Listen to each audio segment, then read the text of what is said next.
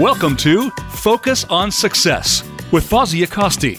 Our program is designed to help you with executive function challenges. Our guest experts offer perspective, experience, and ideas to improve different aspects of your life. Now, here is your host, Fawzia Costi. Hello and welcome to the show. Today we have a wonderful guest, Jeffrey Scott Steiner. He is the Executive Director of Dad's Resource Center, Central Administrator for Pennsylvania Greater Father Family Involvement Campaign. So welcome to the show, Jeff. Hello, Fawzia. Thanks for having me. Absolutely my pleasure. It's always wonderful to have a different perspective. This is a new topic for me. I don't think a lot of people have heard about, fathers advocating for time with their kids. It's usually the other way around. So I think it offers a fresh perspective on some social issues that we're dealing with these days. But before we get started on that, I'd like our listeners to hear more about you. Can you tell us a little bit about you and maybe your background and what got you started in doing this? Sure. I graduated from the Indiana University of Pennsylvania with a bachelor's in sociology and started doing direct service. I worked in group homes with adjudicated youth as a family counselor for a couple of years before I spent about a decade doing family preservation work, basically social work, working with families that had at least one child at risk of being placed outside of their home due to acting out or some issues within the home. During that time, I got my master's degree in counseling education from Penn State University. So my first 15 years, I did direct service. I have a lot of experience working with the courts, the systems that deal with the human services systems and the child welfare system. I transitioned into doing nonprofit work, being an executive director for nonprofits that benefit children. I had worked with someone on a grant to try to open a family resource center up in Bellefonte, where we live in Pennsylvania, and done some other things before I was hired in 2017 to be the executive director of the Dad's Resource Center. Given my background, I worked with the person who founded the organization to build it up. So together, in partnership, we've created the Dad's Resource Center. I'm in that role with the Dad's Resource Center. I serve on a number of state-level organizations like the Pennsylvania Child Welfare Council. I'm one of, as the executive director of the Dad's Resource Center, I'm one of the first members of the board for a family advocacy board for the Office of Child Support Enforcement for Pennsylvania. I also represent the Dad's Resource Center in our county, Center County, and the Center County Domestic and Sexual Violence Task Force. So I wear a lot of hats in this role. And as you said, this is something new, and we're blazing new territory with what we're doing. Awesome. Tell us a little bit about how the Dad's Resource Center came about. How did it get started? What prompted it to get started? Sure. So Dr. Jolene Myers, who is the founder and CEO of AccuWeather, which is based here in State College. This is where Penn State is, where we live in this area. He had gone through some things with a divorce and issues with custody with children. And it took him a lot of time and resources to get things squared away. And when he was done, he saw the way things work for fathers directly on a firsthand basis. And he felt, okay, there are people who do not have my capacity to be able to muscle my way through all of this. And so I'm going to do something. I'm going to start a Dad's Resource Center to help these fathers who are disadvantaged by the system. And so he founded the organization. He established it in 2015 and then hired me. And like I said, we worked together to get it up and running. So that's how the Dad's Resource Center came about. Okay. And is this just in Pennsylvania, or have you expanded to other areas as well? We've started locally, Center County, like I said, the center part of the state and surrounding counties, but we operate pretty much at a state level. because there are differences within counties, how things work in the family courts and in the children and youth offices. But by and large, it's the same state system. So we have a state presence, a growing state presence, I guess is the best way of saying it. And of course, we have aspirations to be a national level organization, to have chapters in other states, to be able to expand on what we're doing. Because again, there's nothing really like this out there, an organization that is just focused specifically to do what we do. That is correct. Yeah, I've never heard of any organization that does this. So this is definitely new territory. So why is it important that fathers are actively engaged in the upbringing of their children? Why would, and I know personally why it's important. I just want our listeners to hear that from your perspective. So if you wouldn't mind sharing that would be wonderful. Yes, ma'am.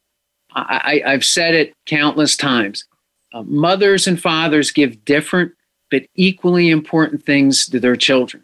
And their children need both of their parents actively involved in their lives and their upbringing so that they have the best chance of being successful in life. Now, just taking a side step before I come back to some of the research that we've done, I can tell you in our family, there are certain things that the girls get from me. My one daughter, I think she is well in school because I'm the one who leans on her a little more with that. But at the same time, there are things that, mom gives to her that I don't give to her, So parenting is a two-person job. And if you look at it this way, they're 24 hours in a day. And if they sleep 8 hours, that's 2 8-hour shifts.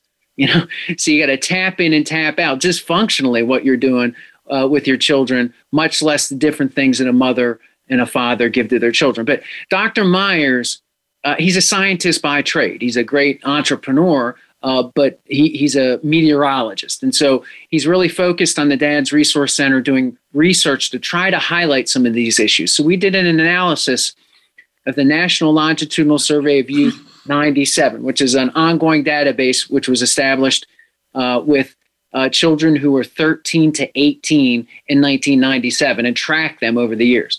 And we took the latest update on that survey to see how they've done in the early portions of their lives, because they're now 35 to 41 years old. And in every metric we looked at, children who grew up with their father in their home were doing better in life. So, for example, children who didn't have their father in their home when they grew up were 7% less likely to have graduated from high school. They were 11% more likely to have smoked. They were 11% less likely to have volunteered their time to the community. They were 13% less likely or more likely to have needed mental health treatment. 13% less likely to donate to a charity. 20% more likely to have used drugs. 26% less likely to have voted. 33% more likely to have intercourse before the age of 18. 43% less likely to graduate from college. And 71% more likely to have been convicted of a crime. And there are two other really big numbers that came from our analysis. Children who did not have their father in their home growing up were 94% more likely to have used government programs such as WIC, SNAP, or workers' compensation.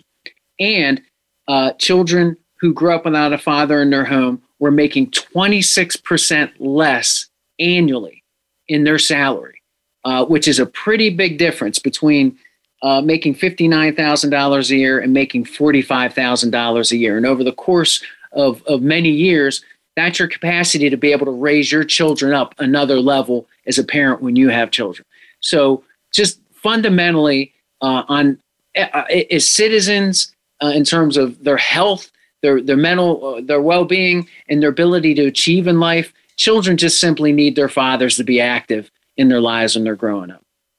So just to be clear to our listeners, we're not just promoting fathers take care of their children. We're promoting co-parenting. We're promoting involvement of the father. Whereas, am I correct in that assumption? Oh, absolutely. Okay. Absolutely. Okay, guys, I just want to make sure that, because the Dad's Resource Center sounds like it's promoting fathers, but it's not. It's promoting family unity. It's promoting co-parenting. It's promoting what's best for the children. So, and this will help inform our discussion moving forward. I should have laid this down earlier. There's no doubt in separated family situations that there are fathers who are malicious, who have issues, dangerous even, right? And we're fully supportive. We recognize the need for any kind of domestic violence awareness or programs like that. And we recognize that there are fathers who walk away from their children too, right? Who aren't there and they should be there. But that isn't who we're a niche, right? The Dad's Resource Center is a niche, as you alluded to earlier. We're working with those fathers, and a lot of separated families can work things out on their own, so they don't need intervention, and it's it doesn't become an issue. We're working with those families where a father wants to be engaged in the life of their child and is unable to. A willing, able, and very much willing father is unable to do that. So that's who we're talking about here, and just trying to get it to the point where they can play the role in their children's lives that their children need. And do individuals who use your services, do they have to pay for those services, or is this a grant? Is this how is it funded? Well, as of now, no, there's no fee. We're not there. We're not doing therapy or counseling. We provide best practices, coaching, and mentoring. And no, there's no fee to that. We have a couple of fathers who've been through this, who have some means, and they want to pass it on, which is not uncommon for fathers who go through this. They want to be able to do something that makes a difference because they just know the significant personal experience it's been for them, as well as at the end of the day, the children lose. So that's how we're supported at this point. Wonderful. What are some of the challenges that single fathers face within the courts, county, and human services agencies? So again, we have a focus on trying to, as best we can, quantify things and have data to point to these issues that they face. So in 2019, we did a study in Pennsylvania in 14 counties of contested custody cases. So it was a total of 700 cases that we looked at. And these were cases where both the father and mother had come to the court and said, we want custody of our children. And the court had to make a decision. And out of these 700 cases, when a judge made a ruling, 69% of the custody time went to the mother, 31% of the time went to the father. So the father got less than a third of the time. The access to their children is what the mothers did in these contested custody cases. Of those 700 cases, the mother received full or primary custody in nearly 500 of them. The father received full or primary custody in 100 cases. In only 104 of the 700 cases did the judge give shared parenting, right? Joint custody.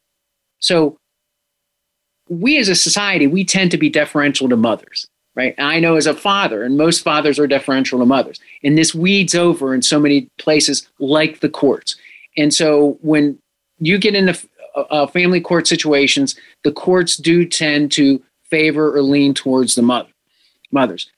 Guardian ad litems are attorneys who are appointed by judges to look out for the best interests of their children, who are either placed in the custody of the county or sometimes in contested custody cases.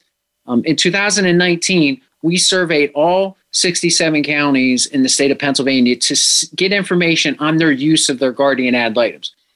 And what we found is that there's virtually no oversight or professional standards in terms of their hiring or reporting of their activity or their training. Basically, what they do is they bill the county for their work and come into court and talk. I mean, that's by and large what occurs. So there's not a lot of oversight there. Now, we bring this up because, and this is anecdotal, but a lot of the fathers we come to are relaying that there's an imbalance in terms of what the GAL does for the mother versus the father. And I do know the fathers that I've worked with a little more directly and intensely, I see where they're coming from with this. And so this is something that I think people know is an issue, but it's unmonitored and it continues.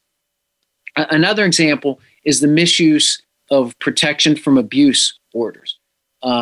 Now, again, this is something that people know this is used to gain advantage with matters of custody, where someone will make an accusation, and because of rightfully so, again, the need to take domestic violence very seriously, an order will be implemented, an emergency order that there's no contact, and then that resets custody in a manner that oftentimes disadvantages the other parent, oftentimes fathers. And we've had a number of fathers who've come to us who've relayed this as being something that occurs.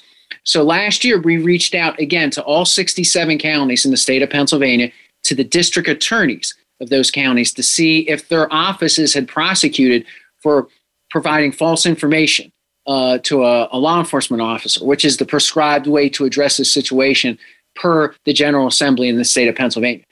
And most of those, a lot of those district attorneys said, well, this is just something that's impossible to prove. We can't do anything with it.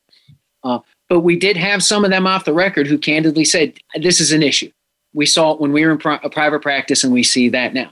So this is one of those situations that some sort of reform would be ideal to keep that from occurring, because if we take domestic violence seriously, we want it to be used in the situations where it's needed. And this is also something, again, that disadvantages parents generally, but fathers in specific. So there are all these, we take a holistic view of the many different ways that the system disenfranchises or keeps fathers from being in the lives of their children. And those are just some of those examples, some of the ways that we've tried to quantify that and illustrate that in some way in a tangible manner.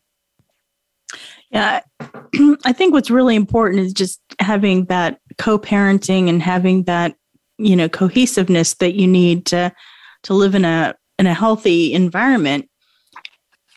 So I find it challenging that, there's a lot of maliciousness behind the scenes.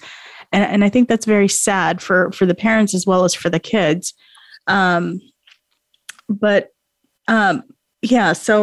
when you're working with these individuals, how do you support them in their endeavors? So when they come to you and they say, I think this, I don't know if it's a order of protection or whatever it is, if this has been placed and now our parenting has been reset, I have no contact, how do you support them? Well, you have to hear them.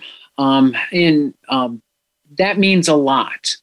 But one of the things I tell fathers, you have to be willing to ask for help. Men are go it alone by nature, and they're socialized to have that kind of attitude.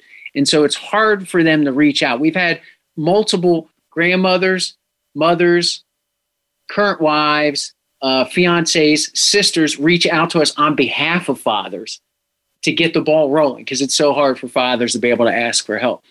So you need to hear them and connect with them, be compassionate, empathetic to them, and then connect them with the resources that are available to them to help them, as well as connect them, provide them with information if they're looking to be able to go to court themselves to get custody, help them in terms of picking attorneys, because that's always very challenging for fathers. I refer to it as the rule of five. Anything that you do in life, you're going to have people who are really good, people who are good, people who are average, people who are a little bit below average, and people who are poor. And it's the same thing with attorneys. And a lot of fathers who are coming into their parents who come into a custody situation have never had to pick an attorney for this reason. And they have limited means because it gets extraordinarily expensive. So they have what little money they have to put toward an attorney. They put it into an attorney who may not do a particularly good job with them. And then after a certain period of time, when they run low on money, then the attorneys kind of ghost them because they have to fire them to get out of the case. And so helping them navigate through those types of situations. But a lot of things I often tell fathers, no one knows the mother better than you do. No one knows the children better than you do. And so I ask them to trust their guts and their instincts. And that's part of building them up too, because they come to you in such pain and agony and uncertainty. their world has been turned upside down. So there are a lot of fathers that in different ways you have to build up and support them to help them be able to make it through this period in their life. So other than helping them maybe by listening to them and helping them choose the right attorney, what other types of support systems do you have in place for the fathers? Well, you have to go back to family if it's available. And other friends, church is a lot of the fathers find help or a place to build from in going through their faith. We also there, and as I said, a lot of fathers are like, I need to do something. I need to make this mean something and be a part of this. So I am working with a group of fathers to start a father-led support group here in the state of Pennsylvania. And that's something we've wanted to do from the outstart since the inception of the organization. So that's one thing that I'm working on to help provide another layer of support for the fathers here in Pennsylvania. Does your organization ever offer financial support? Is there any kind of, financial support structure in place for that? No, unfortunately, no. So what is somebody who comes to you and they don't have the funds to pay for an attorney do? At the end of the day, they have to represent themselves. And that's something that I do the best that I can, depending on what county they are. Things are different in terms of the process for filing for custody, but I will help work with them. I'll do the homework to be able to go to the courts, because the system is overwhelming to people. And so if you can just do that aspect of it to say, okay, here's where the paperwork is, or I'll get it printed off and mail it to them. I've done that before, so that they can fill the paperwork out and then let them know where to send it in. And then also I go to court with the fathers, because that can make a difference. And this is something I'm increasingly advocating for, is judges tend to behave a little bit better if there are other people in the courtroom. And so trying to rally the troops, family, friends, church, membership within the church, to be able to go with fathers to support them directly, but also to let everyone in the courtroom know that it isn't just some father out there, that there are other people that are trying to support him going through what he's going through. Yeah, I think that's really important. I think that's important for everybody going to court, having that support system in place, knowing that you're not alone, knowing that, what you're doing is valuable and worth your time. I think that's really, really important. Given all the challenges that they face, what are the experiences of the fathers that reach out to the Dad's Resource Center? Well, again, one of the buzzwords, for the lack of a better way of saying it, in direct service right now is trauma-informed care. And I sometimes when I'm talking to people about this, I offer to pay them $5 if they can relay one instance where a father has been looked at from a trauma perspective. And I haven't had to pay up on that yet. And it's there's nothing more fundamental to a man being the foundation of a family. That's who and what you are. Moms do most of the work, and you get out of their way and let them manage things and those types of things. But at the buttress, that's what a man is. And if that doesn't work out, that's a significant trauma to them. And if they're unable, when they desperately want to be in their lives, to be in the lives of their children, that's an extraordinarily traumatic thing. And then all the different systems and ways that the system is misused or works against them. So they truly are in a form of trauma. PTSD, that is my experience in dealing with so many of these men. And I have had fathers come to me who are suicidal. They talk about it, or I can tell they are. And so then I have to address that, let them know, okay, this is what I'm saying. You need help. And I'll look up here in your area, you need to reach out to these people. I can talk them through some things. And we do know there's study and research out there that indicates that single fathers, separated families have a much significantly higher suicide rate than the mothers do. Really? Yes. Wow. That's heartbreaking.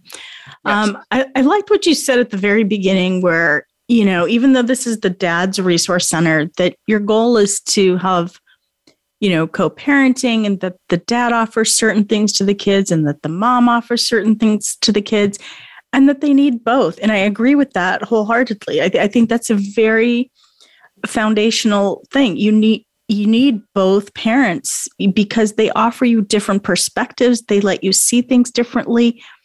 And I think that's important later in life for having relationships, your own personal relationships, whether it be a spouse or a friend.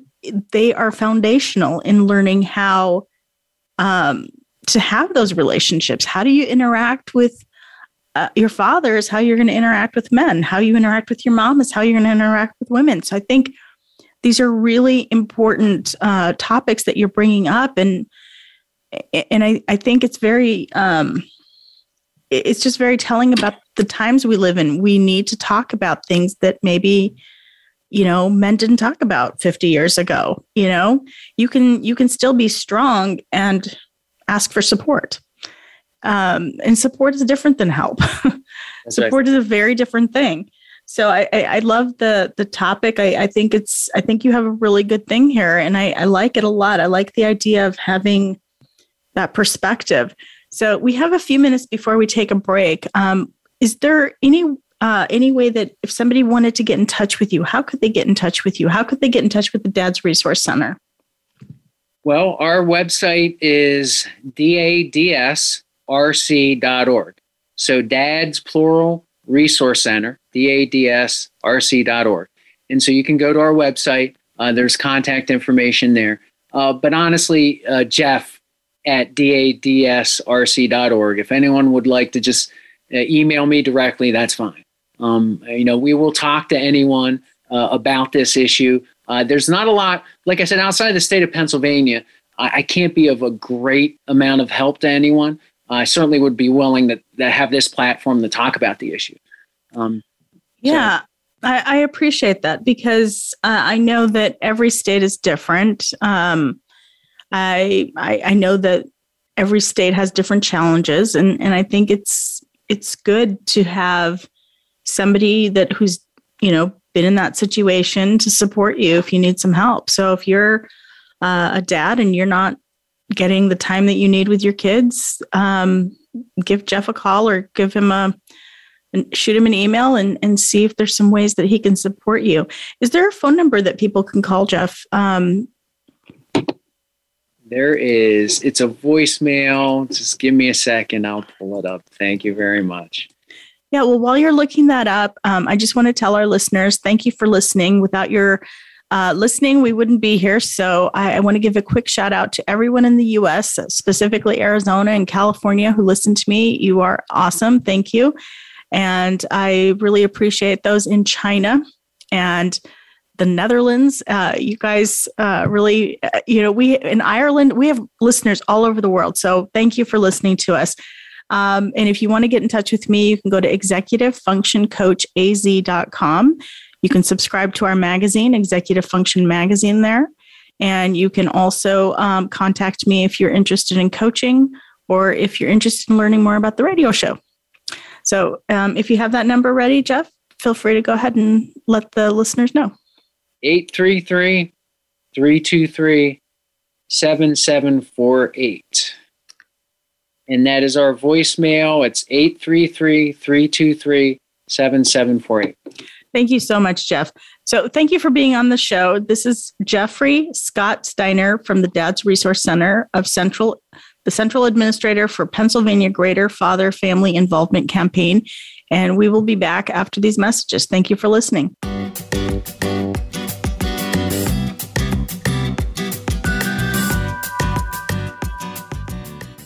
Become our friend on Facebook. Post your thoughts about our shows and network on our timeline. Visit facebook.com/Voice America.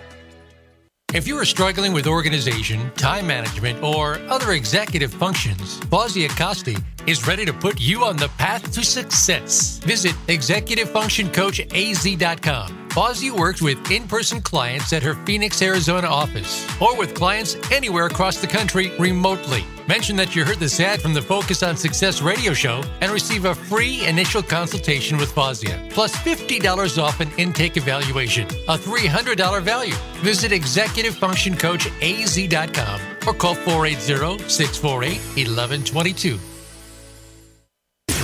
Voice America programs are now available on your favorite connected device, including Amazon, Alexa, and Google Home. Through streams with Apple Podcasts, TuneIn, and iHeartRadio, listening to your favorite show is as easy as saying the show name followed by the word podcast. Hey, Alexa, play Finding Your Frequency podcast. If that doesn't work, try adding on TuneIn or on iHeartRadio or on Apple Podcasts.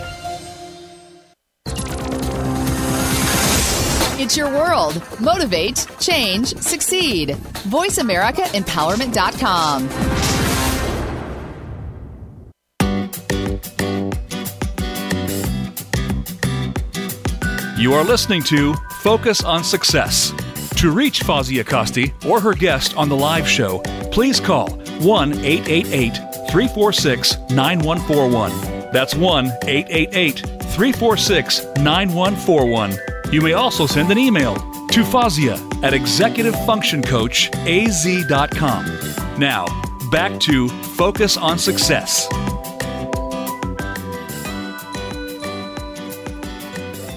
Hi, welcome back. I'm Fawzia Kosti, and today we are talking to Jeffrey Scott Steiner. He's the Executive Director of Dad's Resource Center and Central Administrator for Pennsylvania Greater Father Family Involvement Campaign. So welcome back, Jeff. Thank you. Yeah, it's nice to have you. I really appreciate the different perspective that you bring. I think it's great that you offer a resource for fathers when they need support, because not everyone will seek help. And I think it's great that you offer it for individuals who are going through a difficult time. I think everyone could use support.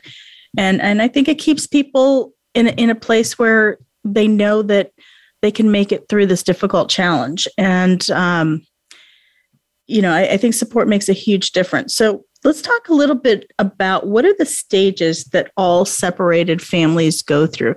It seems to me from what we were talking about earlier during the break that this is something that everyone goes through. So if we could talk about that a little bit, that would be really nice.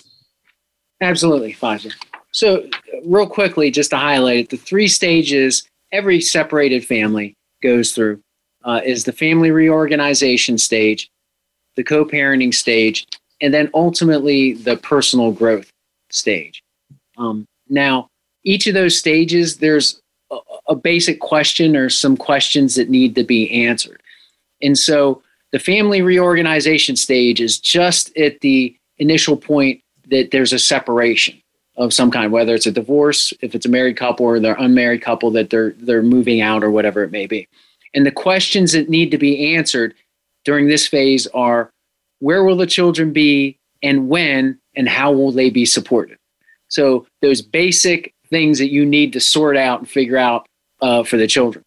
Now, there are times when both parents know and agree that they must go their own ways.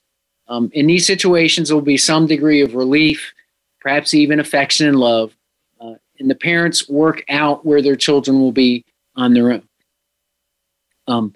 But there are times when there are major disagreements about who should have the children and when, as well as other practical aspects of bringing the children up, such as their medical care, their education, and how they will be supported financially. The more contentious this is, the more likely the parents will need some sort of intervention, someone outside of them to be able to help them work it out. And so there are private, public, religious, governmental, legal, and court systems that can help assist parents in making the transition into a separated family.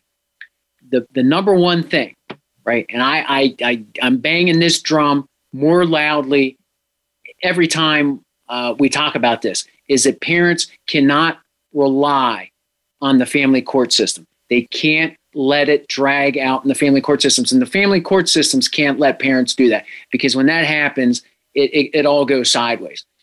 So that use the interventions initially in that family reorganization phase to figure out where the kids are going to be and all of that. And then that initial transition into the co-parenting stage, but don't rely on the family courts to sort out your differences, because you got to do it on your own. So how long does it normally take for, the courts to resolve an issue typically? Do you know? Well, that's a heck of a good question. Courts, even pre-COVID, courts move slowly on these things, depending on the size of your county, the judges, those types of things, or caseloads. It doesn't move quick. Does the average divorce or separation or whatever take a year? Does it take 6 months? I mean, how long does a family typically have to be involved in the courts? If it's not overly contentious, 6 months to a year to just get through everything. The more contentious it is, the more it drags out. And that's why I'm saying, like a court, no more than a year and a half or 2 years, and courts got to just say, no, you guys, we're going to make some decisions on this. So I would say, just if it isn't particularly contentious, 6 months to a year. The second stage is co-parenting, and the question that needs to be answered during this stage is, how do we make it work?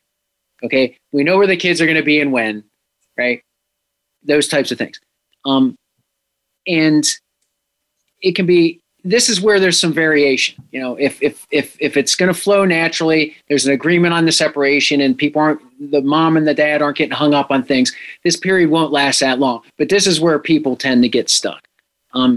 And again, it's important to say parenting is not a one-person job, and both parents should be looking at it that from that perspective, even though they're separated.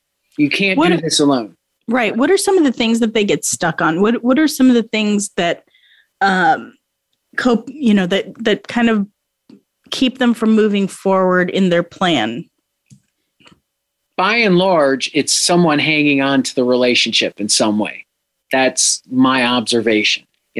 If you can't let go of the other person, whatever it is with it, and I don't want to get into anything beyond that, but it's more about not just being able to let go of the relationship or the person, and then it becoming toxic and dysfunctional. So the co-parenting really has nothing to do with the kids. It has to do, okay.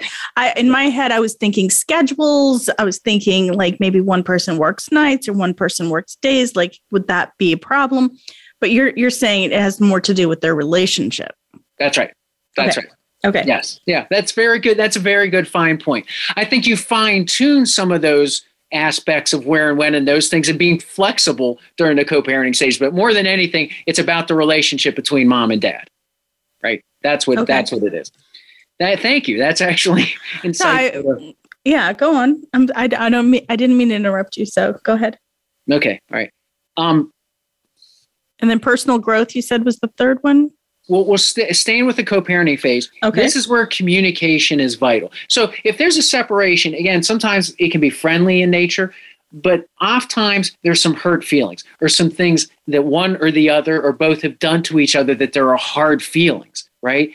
You have to let that beside you and take a mindset of, this is our shared interest, the children, and we need to work together as a team to be able to do this on behalf of our shared interest.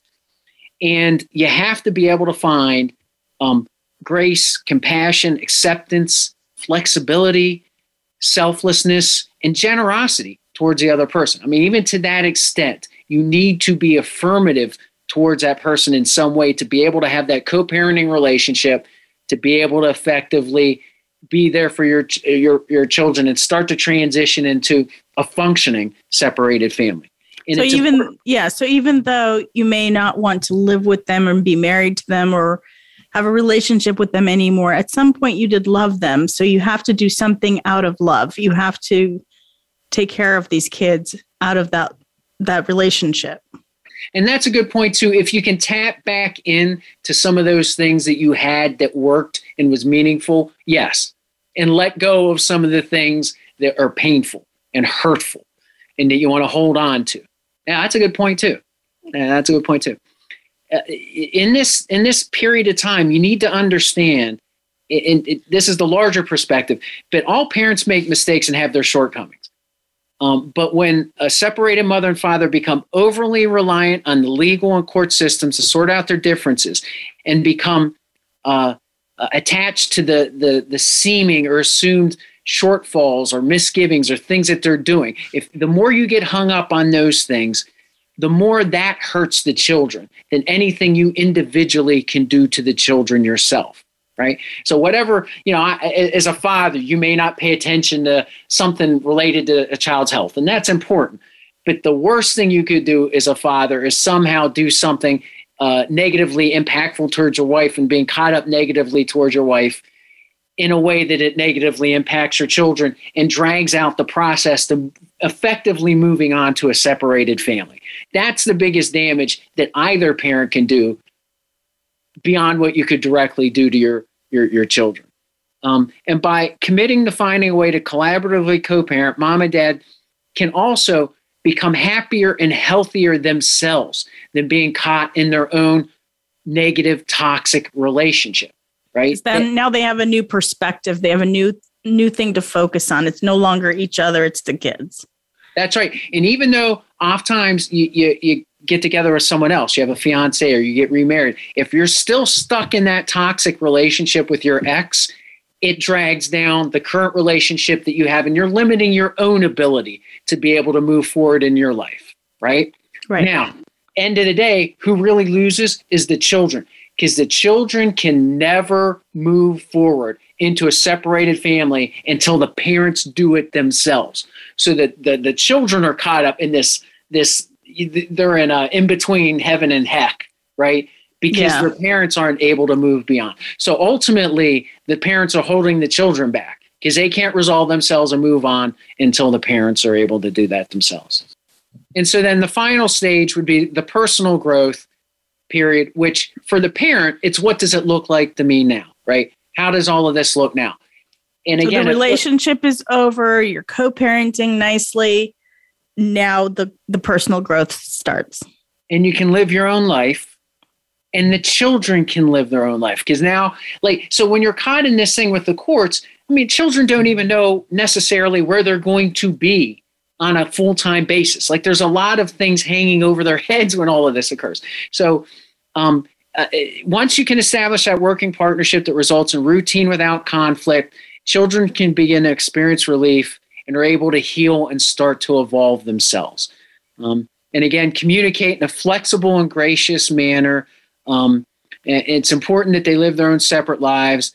Children may live in different places, but they must figure out how to balance their attention between their parents. And again, if all these things are uncertain, they can't do that. They can't get to that phase until the parents have sorted things out for themselves. I think it's important for them to see their parents co-parent appropriately and to have a relationship that's not hostile, because that's their representation of what a relationship looks like. Absolutely. And so that's going back to core role modeling, right? Kids are always watching us. Everything goes down to modeling behavior, doesn't it? That's right. That's right. So, and then ultimately when you clear out of it, that's right. They can say, okay, they worked through something that was difficult, and this is how I can do this. And I see how it's done. Exactly. Even though they decided to no longer be married, no longer live in the same house, they're still cordial to each other, still taking care of us. And that's the thing. I, as a child, need to know that my needs are being met. That's right. That's right. And the focus on the children. That's where it should be. Absolutely. Okay. Wonderful. Thank you for sharing that. What is the impact on children if their parents are not able to work together in an appropriate manner? Okay. So again, my first career, I did direct service. So I dealt with some of these things as a direct service worker. Now, during the pandemic, one of the things that the fathers we encounter have a hard time with is if they are in a situation where they need to have supervised visits, to be able to not have supervised visits with their children, which can be challenging even before the COVID. But when COVID, everything got put on hold with service providers and they couldn't do that. So to help out some of my fathers, I supervised some visits. And this brought me back to my prior experience. One particular case where it actually was a mother was a doctor, and the father was a counselor. So they were professional people, right? But they had been in this highly contentious family court thing for over half a decade. And I did the math. There are 3 children, the youngest of which had spent over 2/3 of her life in a contentious separated family. Like I added this up when I reported this back to the court for the children, right? So I supervised 8 visits with this father and his children. And so they went out for dinner. I was eating dinner with them. When they went to the park, I was at a park with them. They went to a pool at a hotel. He got a hotel room with his fiance to go swimming at the pool. I actually had to go to the hotel room while the kids went into the bathroom in the hotel room to change back and forth. And it got me to thinking, what is the experience for the children when they go through all of this? And this is where I came around to this and what I try to talk to people about. Before you go to that, can you explain to our listeners what a supervised visit is and why someone would have a supervised visit? Well, under different circumstances, there may have been some sort of issue of abuse or neglect or some concern that the courts have, recommendation from Children's Services. But in this situation, it was just the acrimony going back and forth between the mother, the accusation of parental alienation, those types of things. So the father had to do he never had abused. No one made any accusation of any kind of abuse to the children or anything like that. They said, oh, he's a great father. But he had to do supervised visits to not have supervised visits. That's what was going on in this situation.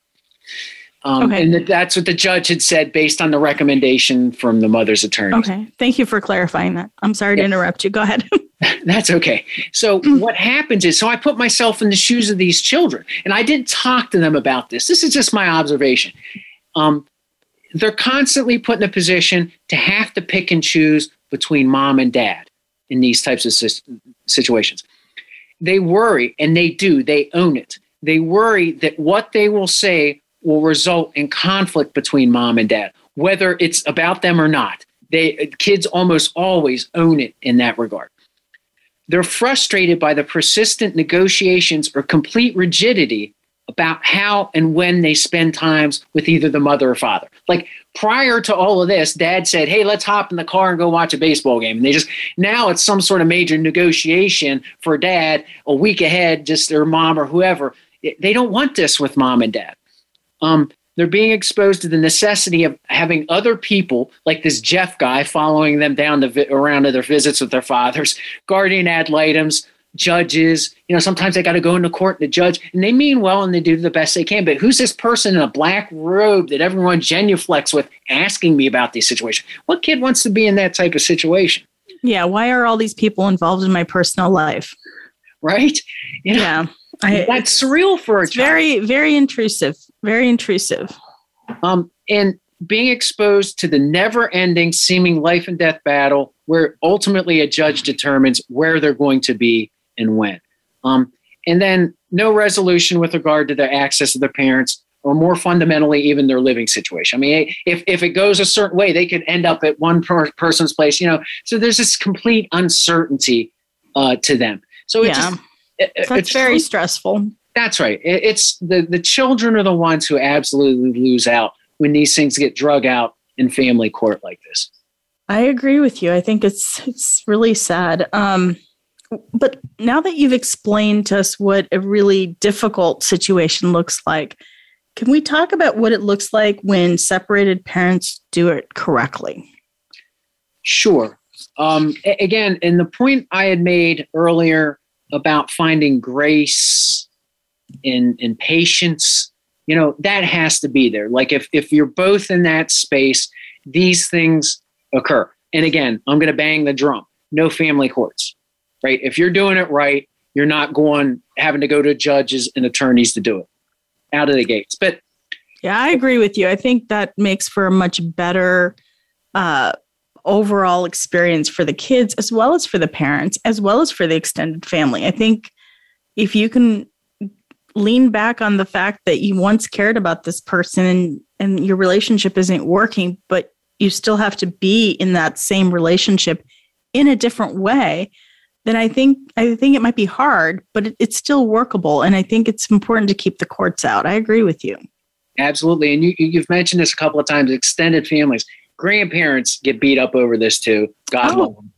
Well, yeah. I mean, the relationship is not just about the parents and the kids. I mean, there's cousins, there's aunts and uncles, there's grandparents, there's all kinds of other people in our lives. We don't exist on islands where it's just, two parents and two kids. It's extended family, it's friends. There's a lot of people that get impacted by these relationships not working. The ripple effect. That's right. Absolutely. So let's talk about what it looks like if they're doing it right. And we just have about 3 minutes left. So let's wrap it up nicely and make it beautiful at the end. All right. I'll stick the landing as best I can. Well, first, kids come first, right? That's the focus. It always has to be about what is in the best interest of the children's. Parents agree, right?